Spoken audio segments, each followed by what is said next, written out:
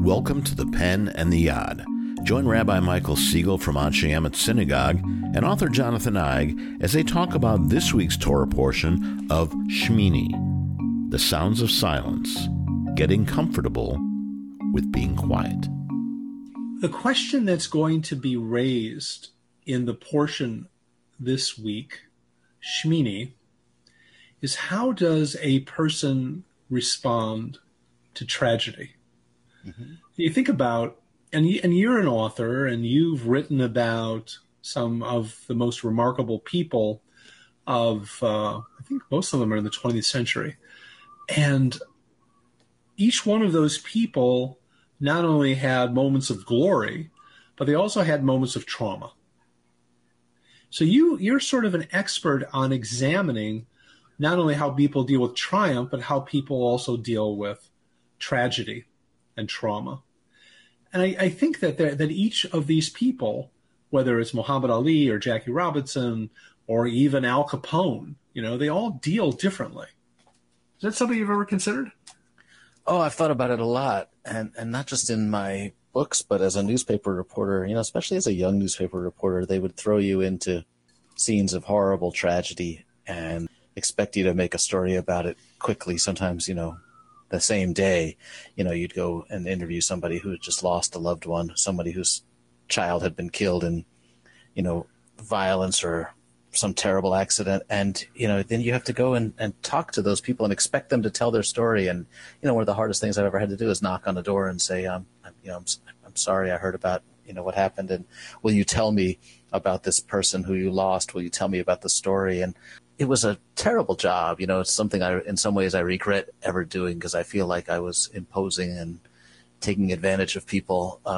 But at the same time, I was so inspired sometimes by the stories and by the courage. And the first thing that comes to mind really is some of those people who I could barely even look at. I was so sad for them. I was so moved by the tragedy they had been through, and yet they were trying to make something of it, trying to A, remember the person they'd lost, and then B, think about what they could do to move on and make better or make sure it didn't happen to someone else again. I can think of some good friends here in Chicago who I've known now for something like 25 years because I wrote a story about their infant child being killed in a terrible accident, and they've devoted so much of the rest of their lives to making products like the one that killed their son safe for others. So that it won't happen again. They've saved so many lives. And I just think that that's what comes to mind is, what do you do when you're struck with tragedy? Can you find a way to think about others? Can you find a way to go on and not let that tragedy swallow you? I hear you talking about two different things. Like, how do we respond in the moment? And what do we do with our pain? I have to say that I am somewhat resentful when I watch cable news, which I'm sure all of us do. And, there's some plane crash or tragedy or shooting. Those are usually the most prevalent, ironically and sadly. And they'll put a microphone in front of someone's face and say, well, how are you dealing with this? Or, how are you feeling right now? And we're all this kind of voyeuristic moment. We're all kind of lean forward. And it's such a horrible question to ask a person and so intrusive, because we're not allowing for is silence. Right. Just to sit. Let me sit with my pain. Let me cry. Let me go through my agony, and please take your camera away. Thank you very much. Mm-hmm. What's so interesting is we see this with Aaron in this portion. The portion is called Shemini, which is the eighth day. And the tabernacle, which was built during the last chapters of Exodus, is now being dedicated by the priests in the book of Leviticus. And Aaron, as the high priest, this is his greatest day. And this is it. This is the pinnacle of his career, to dedicate the tabernacle, the place of God, the indwelling place of God. And on that day, his sons are going to take what's called a Eish Zara, a strange fire, which the rabbis almost all interpret as some sort of pagan ritual. They bring it into the Holy of Holies right before the Ark itself, and God incinerates them. They're dead. And on this day of greatest joy becomes the great day of greatest sadness. And there's Aaron standing there, and Moses jumps in, as people often do, to try and explain the moment, to make the pain somehow, to ameliorate the pain in some way. And he says, well, this is what God meant when God said that those who come closest to me are the most holy, right? That there's a certain holiness to that moment, that when you come closest to God. So in a sense, what he was saying to them is that they've become a sacrifice. It's like the equivalent of saying God needed another angel in heaven, so he took your child. Right. And so how does Aaron respond to Moses?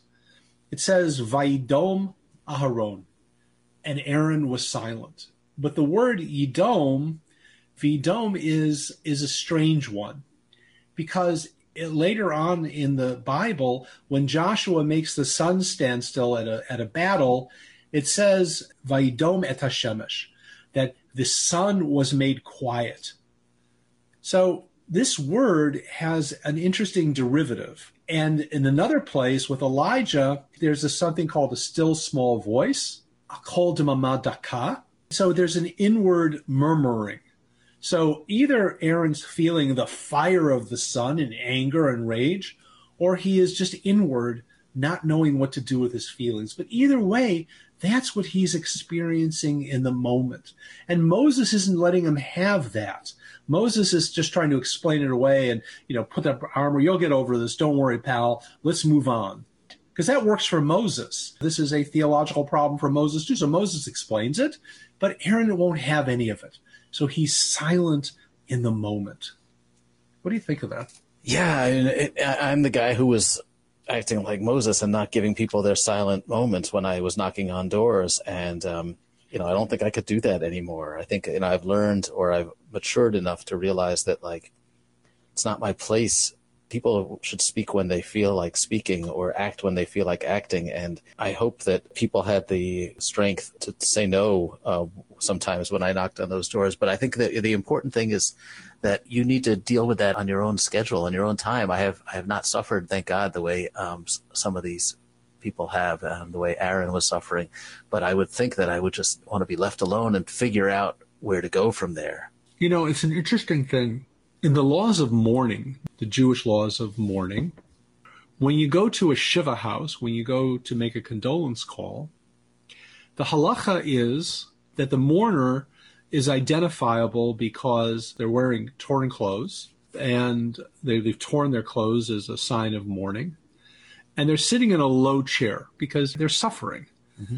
And the physical position of the person is allowing the mourner to suffer. Our response is, here, let me get you a pillow. Let me take care of you. But what it's saying is, let the person have their pain. Let them sit. Let them mourn. And that's hard for us, right, as the people who are coming to comfort, because it makes us uncomfortable. Their sadness bothers us so often, right? So which is why people go to shiva houses and they change the subject. How are the Cubs going to do this year? What's going on, with this president, or what's going on in Israel, or I got a joke for you, or, all of the things that are suggesting to the mourner that it's not okay just to mourn, not okay to be Aaron, not okay to be sitting in silence, not okay to be angry, not okay to, sit with their dead before them and say, I am lost. I'm feeling lost right now. And I don't really need you, thank you very much, to tell me it's going to be okay. But there's something else that the laws of mourning do. And that is, we're supposed to sit down next to the person without speaking. Instead of saying, I don't know what to say, or, God, I'm so sorry. On how people fall all over themselves in those moments because they don't exactly know what to say, because there is no good thing to say. Instead, the halacha, the Jewish law, tells us, just sit with a person quietly. Don't say anything. If they talk to you, great.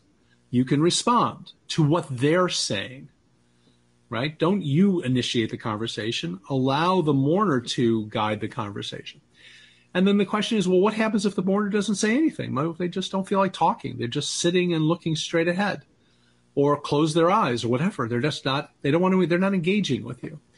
Then after 3 minutes, you should say to the person, there's a formula, Hamakom yinachem etchem betoch sha'ar avilei Tzion v'Yerushalayim. May God grant you comfort along with those who mourn in Zion, Yerushalayim, and throughout the world.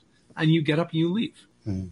That's the very inverse of you as a reporter knocking on someone's door. Absolutely. And, one of the things that has come with maturity is just the appreciation for silence and the appreciation for listening, because the reporter knocking on the door, sometimes the mourner visiting for Shiva is not listening. They're talking out of nervousness, sometimes out of a feeling like that you have to do something, and talking becomes a stand-in for doing something, but actually listening is the greater act and the more compassionate act there. And it's hard, you have to really practice it, I think.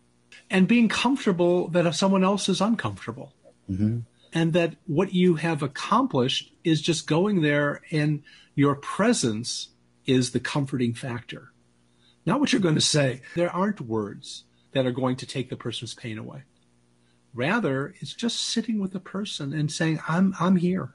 I care about you. I care deeply about you. And I think it's a powerful thing to think about. Can we allow Aaron to be silent in the face of tragedy, in the face of loss? I would just raise this with you because, you have been very open about your feelings about those moments when you knocked on someone's door. My sense is that if you were starting out as a newspaper person or whatever, a reporter today, that you wouldn't have the luxury of saying no. In fact, it's much worse today. Now, I'm not even sure they're looking for that kind of feel-good story. They just want to hear the reaction in the moment.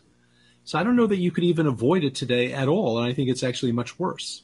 It probably is, because now you'd have to have the camera going too. At least I was able to, keep my notebook in my pocket until the person said it was okay for me that they wanted to talk. So it probably would be worse today, but I also think that as I've gotten older and wiser, I hope, that I don't think I could do that job today. I think I would have to beg off of the assignment. And it was, that's why it's best to hire young people for those jobs, I guess. Yeah, I think the older we get, part of the wisdom is to understand that silence has a place in our lives.